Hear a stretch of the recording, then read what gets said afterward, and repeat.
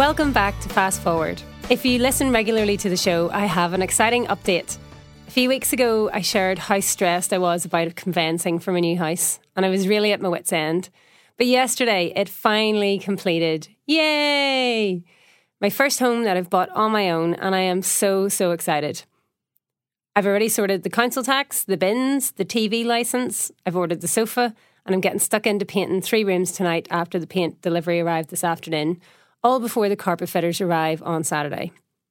Finding painters and carpet fitters and everything else I need for the house on my own with stuff that I'm really not that familiar with couldn't really be easier these days. We just have to Google it, right? But how do businesses make sure that they are at the top of the page and not being missed by the consumers, people like me? So unless you've been living on Mars, you will, as a business, undoubtedly know about the importance of SEO, or search engine optimization, which helps propel your business and your website up the ranks in Google. Of course, the higher you rank, the greater your chances are of bringing more qualified potential customers to your site, which in turn increases your conversion rates. But are you getting it right? And is there anything that you can do better to improve your web presence? So we've brought someone in today who's going to talk us through that and things that we can look at. Nigel Carr is partner at Carousel Projects, which specialises in the very topic we're here to talk about, SEO. Welcome, Nigel. Hello, thanks for inviting me. So I've been in some of your workshops and continue to be amazed and enthralled by the content that you deliver. And that's what you're doing now, and we'll get into that. But yeah. I know that you've had an eclectic career, and that has all kind of come together and accumulated into the expertise that you now offer. Yeah. So tell us a bit about you and how you've come to doing what you're doing today. Yeah, it's where did it all start? Well, it's a long story and it goes back a few years. I mean, I always had a passion for shoes, would you believe? And so soon after getting married, I started in the shoe business and eventually became a shoe buyer at Barrett's Shoes over in Bradford. And I did that for sort of 10 years. I then left and started importing shoes, setting up an import business, importing shoes from Italy, Portugal, for brands like Ben Sherman. And then I started another business in 2000 importing shoes from the Far East. And I did that for sort of 6 or 7 years. But at the same time, my interest in the internet really started to grow. And in 1999, I saw that a particular domain name called shoes.co.uk was available, and I went and bought it. That was right at the beginning of the internet, right? Well, it was at the beginning of the internet in the UK. Yeah. But obviously in America, it sort of started in 94, 95 while I was still at Barrett's. So I bought this domain name, and I bought another one, footwear.co.uk, with the intention of creating a kind of database of UK shoe shops. And we launched... It's crazy when you think about it. It's ridiculous. That's what we were. This is what we'll use the internet for. We'll create a database. Of physical shoe shops, and people can go out and they can find a shoe shop in their local area. Which, in fact, companies like Foursquare sort of wiggled the knife a little bit further a few years ago, and we created this huge database of 6,500 shoe shops. Some of whom, few, paid to be in the database. And at the same time, we created footwear.co.uk, which was a database of manufacturers and brands. Linking the two together, we thought we'd have this awesome business. I think they call that a marketplace now. Well, kind of, yeah. It was kind of, where can I find Prada in Preston? Yeah. Oh, look, there's a shop down the road that sells Prada in Preston. I didn't know that. And you know what? They haven't even got a web presence, but I'll go and visit them. So it was more of a database of shoe shops. And the first website, it was launched in January 2000. It cost, I think it was £46,000 to build this website in ASPX, and which was the programming sort of platform language at the time. And it was an unmitigated disaster because it just didn't work. But it kind of sparked my interest, or re-sparked my interest in computers and the internet. And if you went back sort of 10 years before that, you'd find me sitting on the living room floor typing in machine code into my ZX Spectrum and creating computer games from magazines. So I always had that sort of interest bubbling under. Fast forward a few years and we'd taken the original idea down because it was clearly not going to work. We still had the domain name of shoes.co.uk, and we turned it into an affiliate website. So we would list anywhere that sold shoes on the internet, and we would put the links on there, and we would put affiliate links on there. And if you know anything about affiliate networks, it means that if somebody came to our website, clicked the button to go through to, say, shoeshop.com or whatever the website was at the time, then we would get a small amount of commission. And so I quickly learned that SEO, affiliate marketing, and the various other techniques like pay-per-click were really, really important to attract people to your website. And at one point, we had sort of 6,000 to 10,000 people going on our website per day, and we built up quite a stash of money. And we did that for sort of 2 or 3 years. And then 2006, we took the idea even further and launched our own online shoe shop. And I did that for a good 10 years before I realised that I couldn't compete with Amazon, and I sold it in 2016 and closed the business. And then just prior to that, launched Carousel Projects, having employed a series of pay-per-click companies to come and help me, a series of SEO companies to come and help me, all of whom I fired one after the other when I realised they were just shocking. They didn't know any more than you. They didn't know anything. I mean, I knew more than them. I didn't have the time to do it. Yeah. I knew about pay-per-click, but if you know anything about running your own business, I had lots of people running around working for me, a warehouse to run. I had to buy the shoes. I had a buyer, which helped. But I'd found that I just couldn't run the business and do all of these extras as well. Yeah. To bring people to the website is an art. I learned it, and then I employed somebody to try and do it. And one of them actually turned around to me, and it was a pay-per-click company, and they said, "Nigel, we can't do it any better than you." I said, I don't want you to. Well, I want you to do it as good as me, but I don't want to be doing it. I want it taking off my hands. Yeah. And they refused to do it because they knew that if they took it off me, and this sounds conceited, they wouldn't perform, and therefore I would be, gunning for them. Yeah. And it was the same with. And when they mess up your campaigns, it's difficult, isn't it, to correct that? You have to nearly strip it all back and start again. And I frequently had that. I had one company who took on my campaigns. And just by turning off one of the brands that I was bidding on, which was Rockport Shoes, it cost me £1,000 in one day. And I was paying them that a month to look after it. Of course, it was far more important to me than it was to them. Yeah. And it's the old thing of sort of selling. Oh, sorry, I turned that off. Well, it's like selling a house. If you're selling a house for 200,000 and they're getting, say, 5%, then there's no incentive to get 210,000 because 5% of 10,000 is nothing. Yeah. And so they just want the sale. And in the same way, these SEO companies and PPC companies sort of took it so far, but if they made a mistake, it was, not even a sorry. Just, that's what happens. Yeah. And so I wasn't prepared to accept that. Of course, in the last sort of 3 to 5 years of shoes.co.uk, I learned everything I possibly could about search engine optimization. And I made damn sure that we were ahead of everybody else, despite the fact we couldn't compete and it had to go. Yeah. And it really did have to go. It served another purpose. It served another purpose because I could springboard, and all of that experience going back to 1999 and even before then, all of that experience I could bring to the fore and say, I know about this now. And I actually know more than anybody, well, not everybody else, but everybody I know. I know it more than everybody I know about search engine optimization. And that's where I stood in 2016 and just springboarded into Carousel and started to get my first clients. And now we're very, very busy. Which is great. And so we're very grateful for you sparing the time to come and talk this through with us today.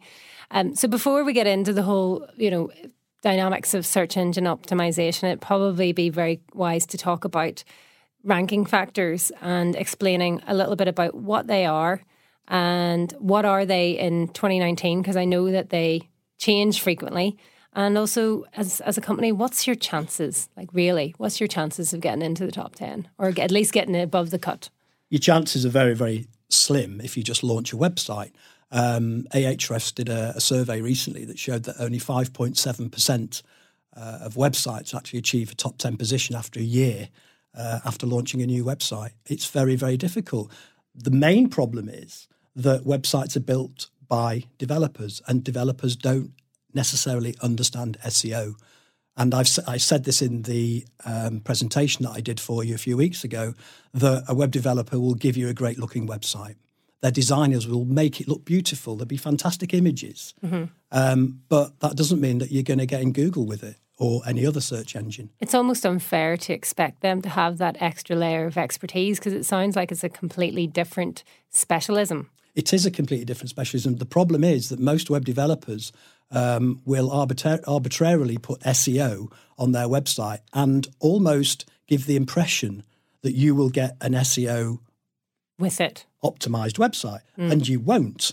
They'll know a little bit about SEO. They'll know how to organize the hierarchy of the website, the architecture, if you like, from the homepage through the categories, the subcategories, and the blog, etc., etc. They'll have some idea of how to organize the website. They'll have some idea of how to have faceted navigation so you can find pages from different parts of the menu or different menus. But they might actually have one single page with two different URLs because it can be found from two different directions. They might not understand what canonicalization is to present to Google one version of that. Okay, so I don't understand. I'm not even sure I can say the word canonicalization. I don't know. Canonical organisation. Canonicalization. Canonicalization. Yeah. And so there are various tips and tricks and ways of presenting the pages to Google to ensure that Google only indexes one page. And when there is one page, that one page has one theme. And the common misconception is, for example, if you're selling firelighters. I don't know where I got that from. Let's say you've got a website selling firelighters. You're looking around a tech company and the first thing you thought of was firelighters. It was my random junk brain. And let's say you're selling firelighters, and few of you will know what firelighters are, but they were used to light back in the old days. Fires in the old days. Yeah. And you put that term on every single page and make the whole website about firelighters, and the homepage repeats it 15 times, and then every single other page on the website says the same term. You're not going to rank. You're not going to rank because it's on every single page, and every single page should have a single theme. And if you cross over, then you cannibalize the pages that you want to rank with the other pages by spreading the keywords everywhere. For example, let's take your firelighter example. Well, let's move away from firelighters maybe. No, let's stay with it. I like it. I like it. So I am a fire stove / fireplace company, and firelighters are one of the things that I sell. So I'll have a page on firelighters. Yeah. But my next page I want to be about stoves. Yes. So if that page is all just full of stoves and stoving and whatever else, that's okay. That's absolutely fine as long as you don't repeat the word stove or stoves too frequently. We talk about primary keywords and secondary keywords. And the primary keyword for a page that is about stoves is stoves, okay? Yeah.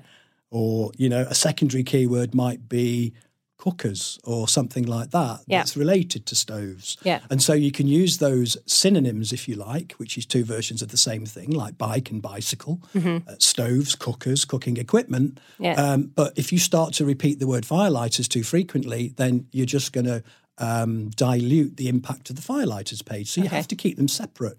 So on firelighters page, you get a firelighters and fire lighting. Lighting fires. What's another word for firelighters? I don't Matches. know. Kindling.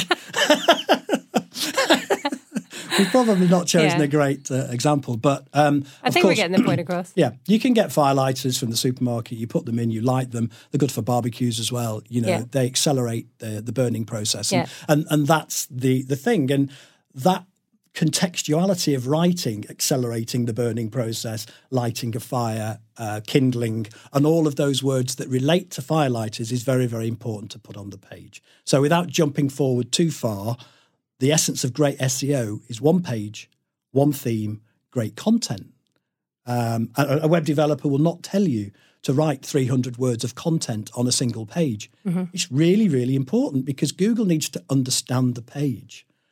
I've seen websites where the meta title, which is the title... We're going to explain that in a minute. We'll explain that in a minute. Where the meta title, which is the title in the code of the page, they're all the same right across the website. And it might be, Trish's Firelighters, and that might be the title, the meta title of every page. And I've seen that. And it's a disaster because what consequences does that have? Well, you're telling Google that the theme of that page is Trish's Firelighters. But it could be about stoves. Exactly. So, I've seen that. I've seen that where the meta title is repeated over and over again, and it's simply the name of the company.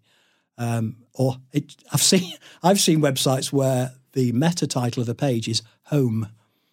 Okay. So Google's really going to understand that, isn't it? You know, and these are the common mistakes that web developers make. And I'm not knocking web developers per se, because there are some really great companies out there producing some awesome websites. The problem is that your average web developer does not understand search engine optimization. They are two completely separate, not mutually exclusive, but separate. Essential things to do. Yeah, things to do. Yes. So has that covered ranking factors? Is it just No, not really. I mean, the major ranking factors are the title of the page, the content of the page. The images on the page need to have alternative text tags. So if you go into an image and you go into the media section, each image can have a name. And if there is a link on the page that is the image, then Google will use that alternative text as the anchor text, which is the link between two pages. So if you're using an image as a link between two pages, Google will use that alternative text, commonly known as an alt tag, to understand the destination of where that link is going to. Mm-hmm. So the title, the content, the written content is so important, as we've kind of covered a little bit already. The synonyms, the semantics, the contextuality of the page. So the synonyms are bike, bicycles. The semantics are the way you actually formulate the words that surround the term bike or bicycle, with, you know, the brands like Raleigh and Claude Butler and handlebars and spokes and wheels and chains. All of those sort of secondary keywords, or if you put them within the text, are often termed baby anchor text. They support the main keywords. Mm-hmm. And the full fleshed out 300-word contextuality of the page is extremely important. And anybody that is a writer or understands how to write will understand how they can weave that content for the user and not for Google. Mm-hmm. So you have to be very, very careful not to repeat yourself and overuse the keywords, called keyword stuffing. Yeah. And then probably the next one is speed, website speed. As of July, August 2018, Google started to use speed as a ranking factor, whereas before it was only a tiny element. I can't tell you the percentage that it actually contributes to, mm-hmm. but it's a fairly decent percentage now of ranking is governed by the speed, the load speed of a page. So depending on how quickly that page appears to you as a user. Absolutely. Which obviously we've all sat there and watched the wee thing spin, and you're waiting for something, and then you bounce off and go somewhere else. There's a common metric that 11% of users to a retail website will leave a page for every second it takes to load. Right, okay. 11%. It's a lot. Yeah. So, and you know that if you go to a page... 5 seconds is, you know... You've lost half your visitors. Yeah. Yeah. Well, you know, on a mobile, you know, particularly on a mobile, if you're sitting there and you're mm-hmm. sort of half watching TV and half flicking through a website and you're looking for settees or sofas, for example, you're going to look on it and you go, gone. Oh. Yeah. Next one. Yeah. Next one. Because we're not that invested in quite a lot of purchases that we make now. No. It's very much about a convenience. Absolutely right. And I was talking to a company that sells kitchens this morning. I won't name them, but... Slightly different. That is something people would... It is. And the suggestion was that people are slightly more invested in the kitchen, particularly if they've seen it on the high street, they've walked past the shop, they know the name of it, and then they've searched for it. They might cut you some slack and allow the page to load. Mm-hmm. But, you know, if you're searching for a pair of shoes or a settee or a bed or anything, you know. TV aerial cables, that's what I was looking for this morning. Amazon. Yeah. Prime. Boom. There eBay, tomorrow. Done. Yep. Yeah. Don't need to give any thought to it. Absolutely. So those are the major ones. The one theme, one page, one theme, the title, the image, the content. Really, really important. Things like H1 tags to support the content. These are little header tags. Yeah. So if you're heading up a block of text, you'll use an H2. If you're heading up the page, you use an H1. So that combination of on-page elements and speed, really, really important. Hosting as well, you know. I see a lot of websites that load very slowly because of either very large images or they're on a shared server. And if they're on a shared server, then there are probably 1,000 other websites sharing the server, and that's why the website's slow. There are other ranking factors like time on page, which we call dwell time, bounce rate. So and Google measures those. Absolutely, yeah. So I know I can see those on our Google Analytics, and it's important to me. Yeah. But Google also uses that data. Google will use that. It depends on the search term. If you're searching for an article on Facebook's new cryptocurrency, for example, and you go to a page, you're really wanting to read what Facebook's up to. Mm-hmm. And therefore, Google will expect you to find some content that you're going to read. Mm-hmm. If you only spend 2 seconds on that page, then your intent, your reason for being there is not being fulfilled. Okay. And therefore, the dwell time, the time on the page will be low, and the bounce rate will be high because you'll bounce off the page. And you may go and search for something more appropriate in Google's index. It's called pogo sticking. So if you go to a site and then bounce back off, a high bounce rate or high level of pogo sticking reveals the fact that those pages that are being visited are not fulfilling your request, your desire, your need for information. So it has a negative impact then? It depends. If you're looking for longer. Well, if you're looking for the temperature in Manchester and you go and you find it's 20 degrees and you bounce straight off again, you've got your information. And that's why I say it's down to what you're actually searching for. Mm-hmm. So if you're searching for the Manchester United result and you find it immediately, and therefore the bounce rate's going to be like 100%. Yeah. The dwell time's going to be 2 seconds because you've got the information and gone.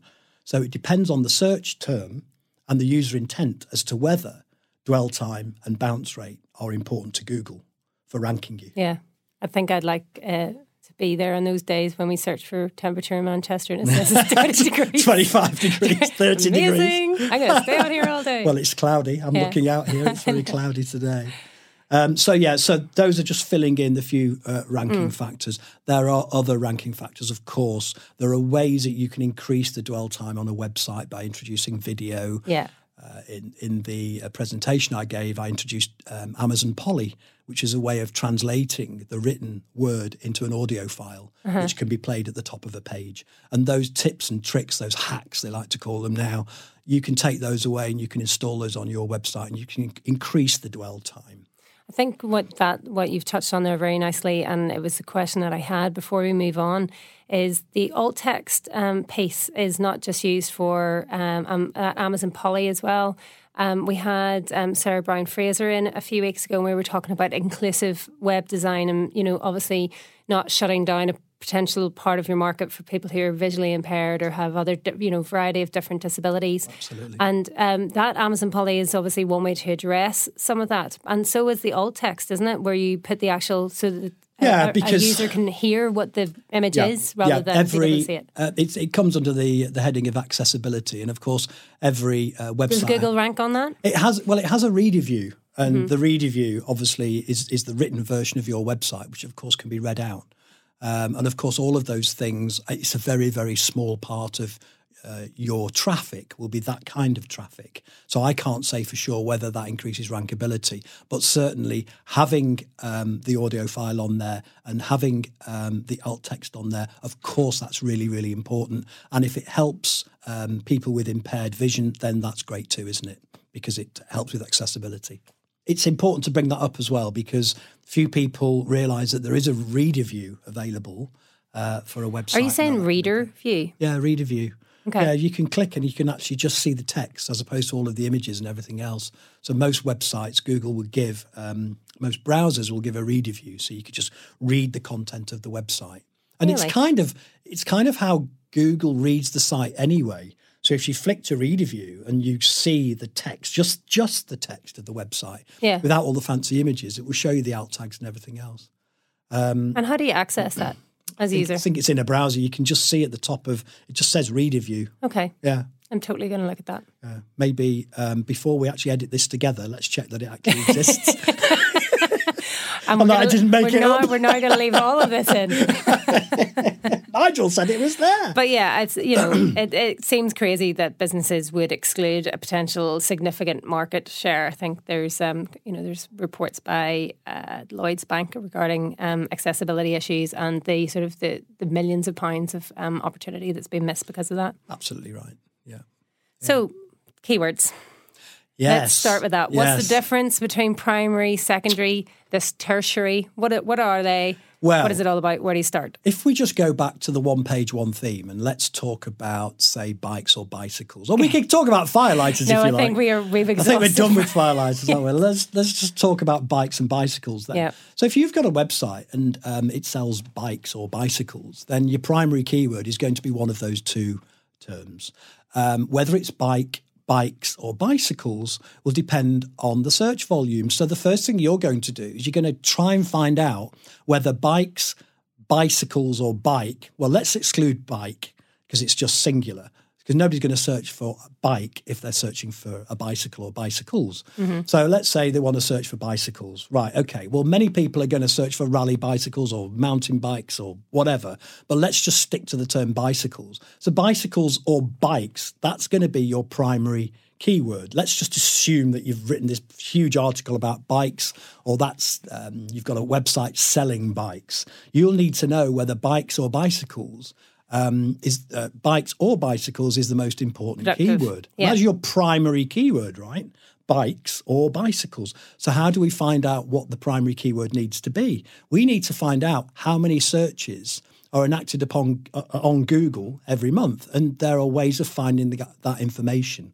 So there are various tools that you can use to find out the search volumes per keyword. Some people just go to AdWords because they're running an AdWords campaign, and they'll go and search, and you can find out how many searches are done through pay-per-click for that search term. So you can use those tools that you would then typically use in pay-per-click, but then actually deploy that in an SEO strategy. You can, but don't just stick to Google AdWords, because Google AdWords is only going to give you the sort of pay-per-click volumes. Okay. And you need to know what organically people are searching for. And the way to find the organic search volumes, you can use a tool called Keyword Everywhere, which basically you can install into a Chrome browser.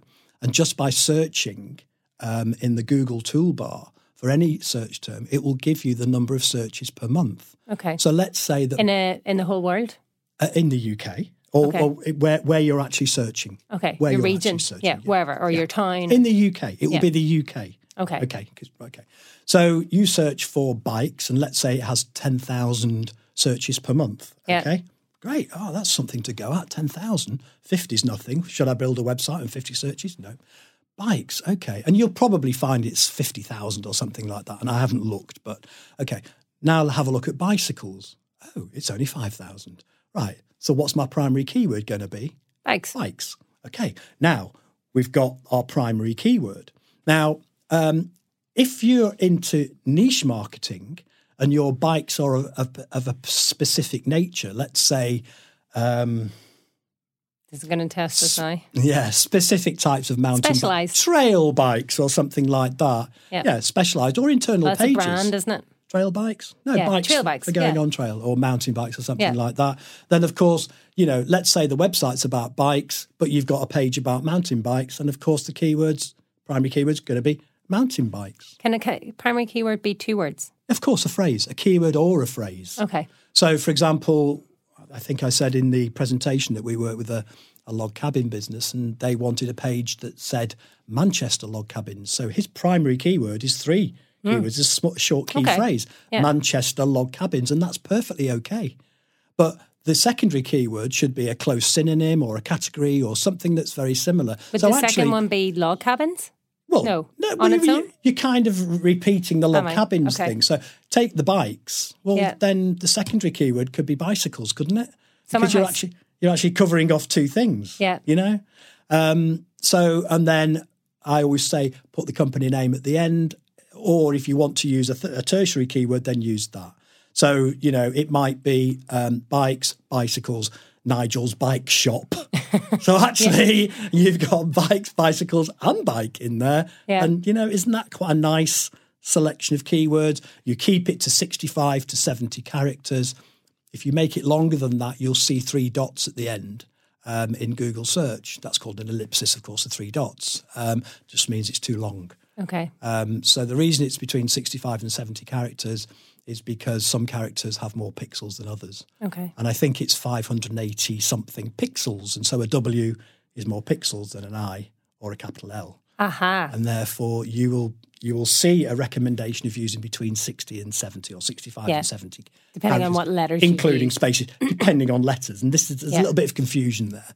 But you don't really want to see 3 dots at the end of a title in search or a description in search, because it just infers that it's too long. Yeah. It's fascinating that they would go down to that, the pixels in the letters. There has to be a certain width that's allowable within Google. And of course, if the letters are too wide and it's the World Wide Web, of course, as opposed to, ice lollies in Indianapolis. Tim Berners-Lee, why did you pick www? Exactly. So primary keyword, secondary keyword, and it goes through the whole website. So every single page of the website needs keyword research to identify what the primary keyword, the secondary keyword, and if there's a tertiary, or you use a company name. Yeah, you have to actually work out what you want that page to be doing. Absolutely. And then look at the keywords that perform best. The buzzword and then write the content that brings those two together. Correct. For the user. Yeah.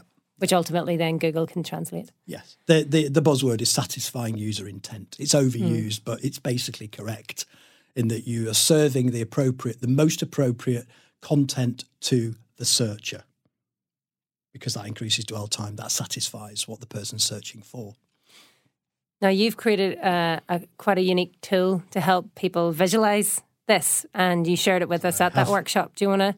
We'll try and talk through it on an audio basis. Yeah, originally called the keyword wheel, which has now been shortened to the key wheel. It's a series of concentric circles. So we have a circle in the middle, which is used to define your primary keyword. If you imagine a concentric circle on the outside and the gap between the two, your secondary keywords, and then a third concentric circle on the outside, which can contain tertiary or baby anchor text. Terms Sorry, can relate. you just explain the word tertiary? Third. Okay, that's fine. Why did they not just use third? Primary, keyword? secondary, tertiary. It's just, sorry. Google.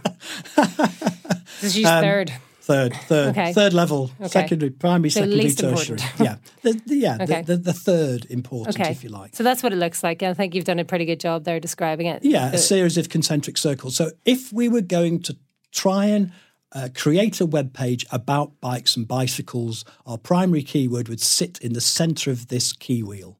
And so you'd have a circle, and in the middle it would say bikes or bicycles, whichever we wanted to go. I think we've established that that's going to be bikes.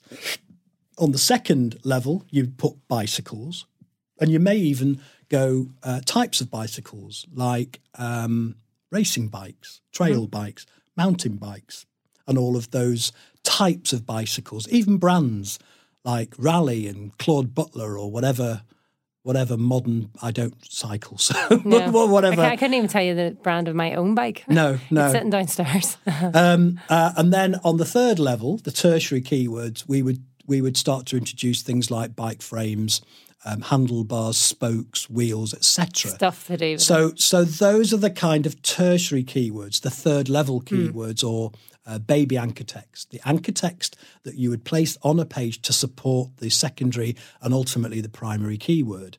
Now, of course, you don't want to start repeating words, so you would avoid using mountain bikes with bikes. You could end up having bikes repeated 50 times in 300 words of text, which is a disaster because, it's called keyword stuffing. So you don't want to overdo it. What is the kind of optimum? Well, they say between 3 and 5%, but you know what? I've been laughed at for suggesting that there's any form of keyword density that Google adheres to and sticks to. Okay. It's more about being inventive over the contextuality of what's written as opposed to the number of times your particular primary keyword sits within the text. So, for example, it goes back to the Manchester log cabins thing. Well, of course, Manchester log cabins being that primary key phrase on that page contains the phrase log cabins as well. So you could argue that you're stuffing the page with the term log cabins. But if you put Manchester log cabins within the text, you're actually defining that is the key phrase. And Google is intuitive enough to link those words together to create these key phrases. So you would do that key wheel, repeat it for each of the pages that you would? I absolutely would, and I would sit using Keyword Anywhere. You need to find a source for keyword research. Professionals use tools like moz.com because they have a keyword explorer in there. And you can look at search volumes. You can look at the click-through rate. we didn't speak about that earlier on, but one of the ranking factors is the click-through rate. So if there is a result within Google search, and we're searching for bicycles, and one site gets a higher click-through rate than another one, then that's used as a ranking factor as well. The better the click-through rate. So that brings us neatly on to descriptions, because the description within your meta title. So is that the bit that you can see on Google? Yeah. So I do a search for bicycles, and it presents the results to me, and I can see the first line, which is the bit underlined with bit blue, which is the meta title. Yes. And then there's a little tiny bit of like a couple of lines underneath it. That's the description. That's your meta description, and that's placed within the code as well. There are various tools. If you're using WordPress, you can use SEO tools like Yoast or SEO Press, and you can actually put those titles and descriptions on every single page. So, the description needs to be 140 characters long, including spaces. So you don't get any dots. So you don't get the ellipses, the 3 dots at the end. And the meta title, the meta description, although it's not a ranking factor per se, the fact that it can be used as a call to action and encourage people to click on the page will increase CTR, click-through rate.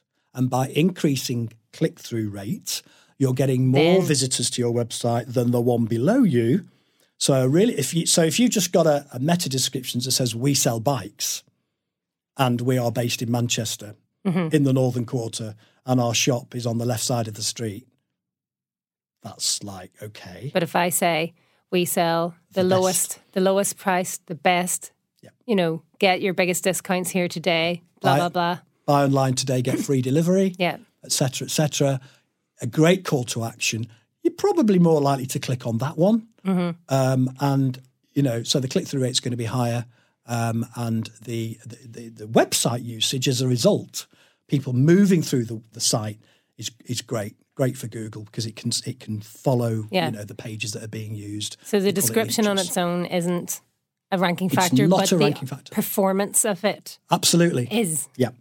And then people get confused because they type in, Manchester bicycles, for example, and they'll see in the description that phrase is bolded, and they'll think, oh, that's really important. Well, yeah, it is important to have the keywords in the description, but that's not a ranking factor. The fact that it's bolded is great, because it actually increases, it can increase the click-through rate, because it's more visible. Yeah. So if you're going to write a great description, you should include some keywords.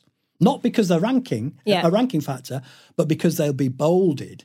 People will see them more readily and be more likely. As long as it makes sense. Absolutely. Because, I would, if I put in Manchester bicycles and it presented it, even if it didn't say Manchester bicycles in the description, I would presume that Google has recognised my location and knows what I'm looking for, and that it's presenting it to me because it is in their website. So I will click through to find it. Absolutely if correct. the description resonates with that. And there's an important point here as well, because the description being a call to action is interesting, because you can use superlatives within the description, and Google will not discriminate against you for saying lowest price, best bikes. And of course, if you know anything about pay-per-click or Google ads, you can't put superlatives in the ads. You can't say within a text ad within Google ads, we are the cheapest in Manchester, we are the lowest price, we are the best, because your ad will be disqualified. Because you're not telling the truth? Google just doesn't allow superlatives. Okay. But you can put superlatives in your description. And so you will see ads at the top of the page, which Google now has a little ad logo next to it. And none of those will have superlatives, but the organic results will. Say whatever they want. Yep. Nice. Now, we're moving into new technology land, and I've just had multiple calls to this effect on my watch. Yeah. Voice search. Yeah. How does SEO work for voice search? Is this a whole new, entirely new landscape that... It is and it isn't. The easiest thing to say is, voice, people ask questions. And therefore you have to change all your web pages, because suddenly you're going to have to answer a load of questions. People have always asked questions. People have always typed into Google, where is my nearest? Where is my local? Where can I buy a pizza in Altrincham? Where can I buy a bike in Manchester?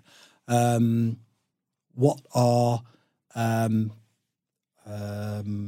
Rockport shoes made from? Yeah. Questions. People have been asking questions ad infinitum since the beginning of search and Alta Vista, Yahoo and original search engines. Voice hasn't really changed the landscape in that respect because the same questions are being asked. They may be more hyperlocal. In fact, you're more likely to ask questions on voice search because you would be like, Alexa, tell me this. Yeah, you wouldn't just go, Alexa, bikes. No, but things like Alexa, those questions tend to be answered straight away. They don't take you to a website to answer the question. Yeah, true. So you'll find that Google now, with the rich snippets at the top of search results, is actually presenting information in such a way that there isn't the need to provide a click through to the website. And I put an example of this in the presentation about yoga positions, for example. What are the top 10 yoga positions? And rather than just present a list of websites you can click through to, the rich snippet at the top of the page, the featured snippet showed the top 10 yoga positions. And then at the very bottom... Click through if you want to know more. Click through if you want to see more. But 90% of people are going to go, oh, that's quite interesting. So... How does that help the company, though? It doesn't, does it? It doesn't necessarily provide a click through to a website, but and in a way, by Google taking these featured snippets and putting them at the top of search, they're kind of doing a disservice to those people who've created that content. Now, because they're creating it in their blogs, I presume, on their sites, on their websites, to try and get people to click through to the page. And of course, people are going to click through to the page because not everybody is just going to search, show me the top 10 best yoga positions. There will be lots of versions of that question. And therefore, there will be a list of websites that are featured. There will be a top 10 with a link below it. And of course, it's going to increase clicks through to that website. But it's not the be-all and end-all. And because Google will now either take the results from the website and put them at the top or consolidate results from a couple of different websites, it doesn't automatically mean that you're going to get visits to your website because you've answered that question. But it's a very good reason to still do it. Yeah. So my reaction to that is that the fact that you can now voice search hasn't really changed the landscape. It's simply... crystallize the way in which Google actually presents the answers to those questions. And there's techniques and tools that, as business owners who are building their sites, can actually deploy to even understand that aspect, because that's different to SEO again, isn't it? Kind of. The fact that Google produces a top 10 is like I said, it's not the be all and end all. It's not the only way of presenting the results. And very often, if you said, okay, what are Rockport shoes made from? There will be a single result there. You've answered, and there will be a website that answers that particular question. And there are resources to go to try and help you develop, say, a list of questions surrounding your product. So let's say we go back to the bicycle problem or the bicycle page. There's a website called Answer the Public. And if you go to Answer the Public and you type in mountain bikes, for example, you will be presented with a rather burly man jumping up and down with a long beard, like a 70-year-old hipster, looking like he's going to punch you. Is he your mate? Looking like he's going to punch you out of the screen. And you can type in there, say, mountain bikes, and it will give you all of the most commonly asked questions surrounding that key phrase. Okay. So, mountain bikes. Where can I buy mountain bikes? What are mountain bikes made from? Are mountain bikes good for mud or whatever, And the whole subject of mountain bikes in question form will be covered. And it's the same way if you type in, say, Rockport shoes or something like that. Where can I buy? What are they made from? Are they made in the Far East? Yeah. Where are they made, et cetera, et cetera. What is the lining? Are Rockport shoes good for school? All sorts of questions. Yeah. And Answer the Public will trawl the web for the most frequently asked questions and produce a kind of schematic of all of these questions in a couple of wheels. Yeah. And I've seen it. It's crazy. It's amazing, isn't it? Really fascinating. Yeah. So go to Answer the Public, type in whatever you sell, and try and answer the most frequently asked questions. So like write blogs around it. So if or incorporate the answers onto the product page, for example. Okay. Say you're selling Rockport shoes, for example. Yeah. And if you're writing your 300-word description about Rockport shoes, you might add to the bottom another couple of hundred words, and it might say where are Rockport shoes made. Rockport shoes and boots are made in China. Okay, so you just do like and then answer the question. Fun facts. Yeah. Or if you're writing a blog post, for example, and let's go to the top 10 yoga positions because it's easy and we've covered that. What are the top 10 yoga positions? Mm-hmm. And then say, well, the lotus position is this, have a picture, and describe how to do it. If you answer those questions on a blog page or a brand page, a category page, or even a product page, then of course that will enhance that page. If somebody is searching for that, where are Rockport shoes made, and you've answered that question, then that's likely to be higher up in search than somebody that hadn't answered that question, or just a general page about Rockport shoes. Yeah. It sounds like, I think I probably went into this podcast wondering, is there a silver bullet for SEO? But it sounds like it's a whole bunch of lead bullets. So I don't know whether the next question that I have for you has an answer, but is there such a thing as how to create, maybe I should Google it, ask the public how to create the perfect meta title and meta description? Is there a process that people can follow? I'm just thinking about we've had, for example, we've had a bunch of entrepreneurs in here recently who don't have websites, who don't have budgets to build their own. So we've been showing them how to build their own WordPress websites. Yeah. But this is, how can they then deploy some of this type of thing into, which is just that what they're writing on their pages is as important as the pages they're writing. The most important thing that you have is your own brain. Okay. And if you've set up a business, and let's say it's online, and you've researched that business, then nobody knows the theme of that business or the context of that business better than you do. Mm. So if I was trying to create a set of keywords to populate my meta title, I would just sit down with a blank piece of paper and draw 3 circles and put the most important thing that I want to convey in the middle circle, and then just be creative. Try and write a sentence that includes that. Explains that. Let my mind wander and fill in the concentric circles first, and then stand back, look, and say, right, okay, there's my primary keyword, there's my secondary keyword, here are the tertiary keywords and some baby anchor text that I can populate the contextually written content with. And that's what I would do. I would sit down quietly and try and work out what those keywords need to be, and then I would back it up with some keyword research. Keyword Everywhere is free. You can go to Keyword Everywhere. Everywhere is free. You can search for it in the Chrome store, and you can add it to Chrome. Mm-hmm. And every time you search, you just go to a normal Google page and just start to back up what you've thought are the most common keywords per page. So you've gone with your instinct based on your knowledge. Start with your brain. That's the thing. It's the most precious thing you have. Start with your brain and your own intuition, because nobody knows your business better than you do, unless you're just entering a completely new market you know nothing about. In which you're going to have to use keyword research then as the primary resource. But the primary resource for somebody that's in business is their own brain. Use it, and be creative. And if you can intersperse the text with some long tail keywords that maybe other people haven't thought of, Rockport boots for school or something like that, and actually people do search for those terms, and you'll find them with Keyword Everywhere. I think it's like there's so many unique searches on Google every single day. Absolutely. There's mad. Billions and billions. But Keyword Everywhere won't just give you the volume for the particular keyword or phrase that you type in. It will give you a series of related phrases in the right-hand column. So you can go through all of those. So if you type in Rockport boots for school, it might even give you the names of the products or, the particular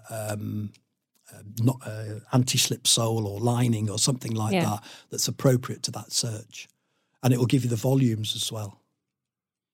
So I think that we've talked a lot about best practice, and you have touched upon some poor practice, which was about keyword the duplicate, duplicating the meta titles. Yeah. But what are some of the most common and worst mistakes that you've seen? The worst mistakes I've seen is not just duplicating meta titles, but duplicating whole pages. Now, let's say that you've got 2 pages that ostensibly do the same job, but you actually need both of them.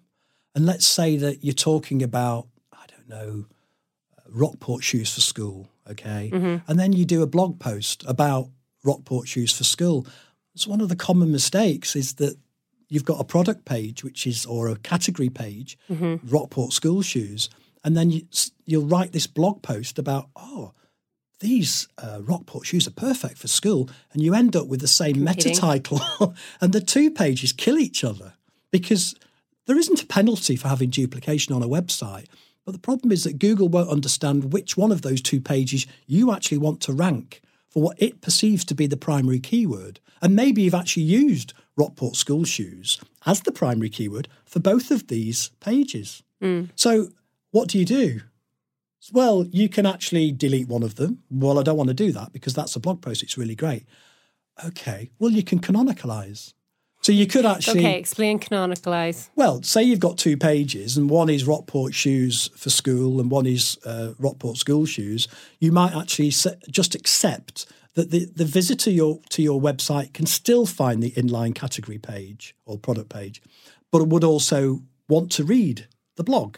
Now, the fact that the content is very, very similar, because on one page you're describing the products, on another one you're describing the best products, but actually they do the same job, you could actually canonicalize those 2 pages if they're What very, is very canonicalizing? similar. Well, canonicalizing is placing a tag on one page to say that this is actually the other page. Okay. So it would mean that the linky things that you were saying, Google can see the picture. It effectively links the 2 together, but hyperlink. Google would only rank the inline page and wouldn't rank the blog page. So that would fall away because on the blog page you would put a canonical tag with the URL of the inline page, and one page would fall away. It's used most commonly in faceted navigation, where you can access 2 versions of a page through different URLs on a website. Okay. So on some websites you might see shoes/Rockport school shoes. Another one you might say school/school shoes Rockport, something like that. But they're essentially the same page. And you would canonicalize one to the other, so Google would only rank one of them. Okay. Once you take away the competing page, the remaining page rises. So duplicating content is So duplicate content is the worst thing you can do on your website. One page, one theme. That's where we started. That was a bit of a garbled description, but basically through faceted navigation, you can find 2 versions of the same page. You don't have to 2 different URLs. Yeah. That sounds like a great top tip to start off wrapping up our conversation this afternoon, which is 1 page. One theme. It's the biggest thing. And a web developer won't do that for you. A web developer will produce a beautiful website with fantastic imagery. 90% of the time, the images are too large. I was a customer this morning and the homepage images were 3 megabytes each image. And what should they be? Below 150k would be nice. Okay. 100 would be perfect. Good. And you actually find that if you change a PNG file to a JPEG file, it can go from 3 megabytes to 150k, and you wouldn't even notice the difference, particularly on a mobile phone. I have a funny story about trying to apply for first dates, but I'll trying to get a picture down to 1 meg. What other? So top tips: make sure your pictures are small enough. Yeah. 1 page, 1 theme. Fast loading website. Fast loading. If your website, you've done everything, and there are various tools you can use, particularly on WordPress websites, to make them quick. The problem with WordPress is that all the plugins tend to have a lot of JavaScript, and they tend to slow the load of the website down. Okay. And so there are various tools that you can use like W3 Cache and Total Cache, and they can minify the HTML, they can compress the scripts, and they can make everything load quicker. Mm-hmm. So let's say that you've made your images really, really small, under 100K. You've used caching and you've minified the scripts and you've combined some of the JavaScripts together and you've there's something called lazy loading on the images, so they don't all load at the same time. Yeah. Because and so the images below the fold can load a little bit later. All of these little tricks will speed up the website, but let's say it's still slow. Yeah. What do you do then? host with UK Fast, I guess. Go get a quick server. Yeah, hosting is a factor. Hosting is really, really important because, of course, if you've explored all of the options to speed up your web page or your website and the site's still slow, then the problem is hosting.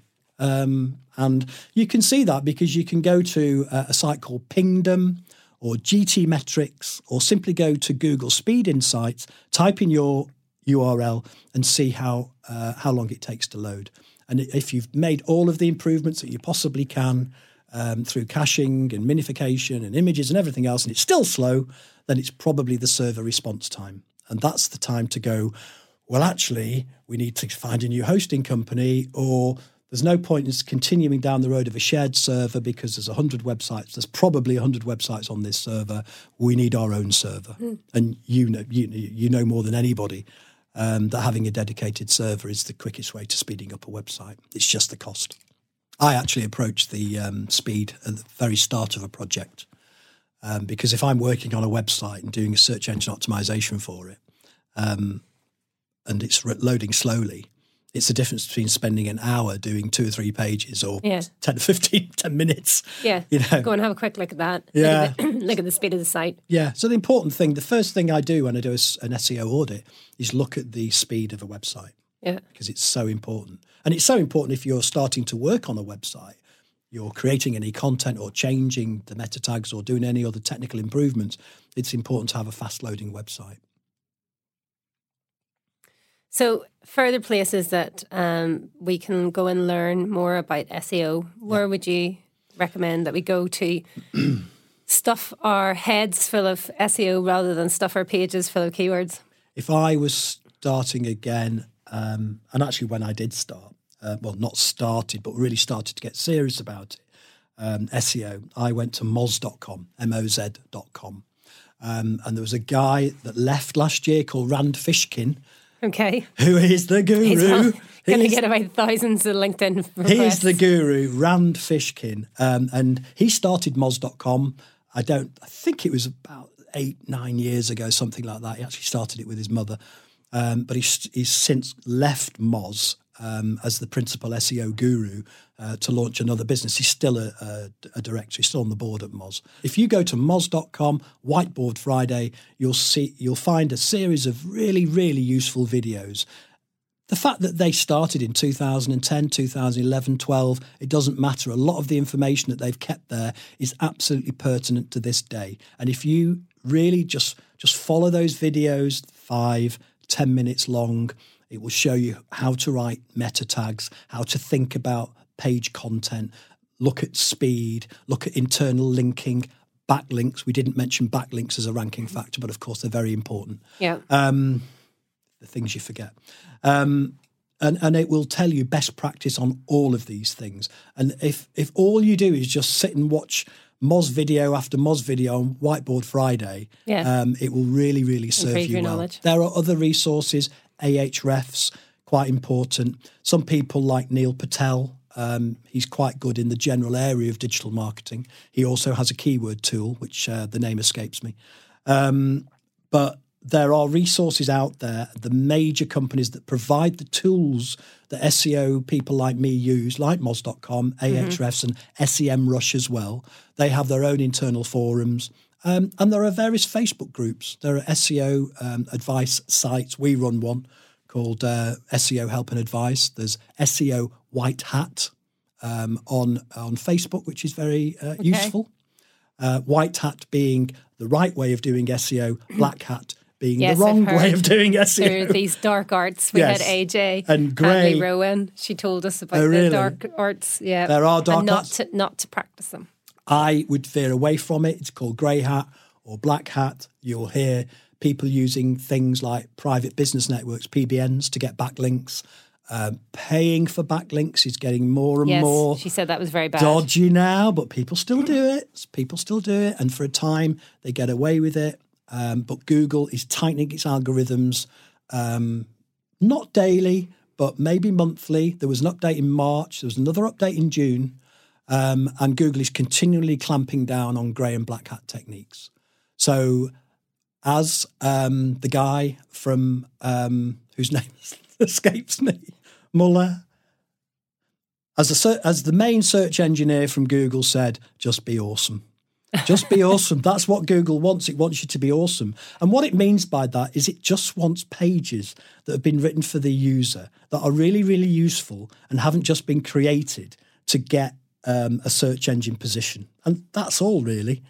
But if you can help your website by shoving it along the way and improving the content, that's the best way of getting to the top. Just be great and be the best at what you do. Being awesome. I think that's a great place to stop. Probably stop. Yeah. There are skyscraper techniques where you go and find a piece of content, better it.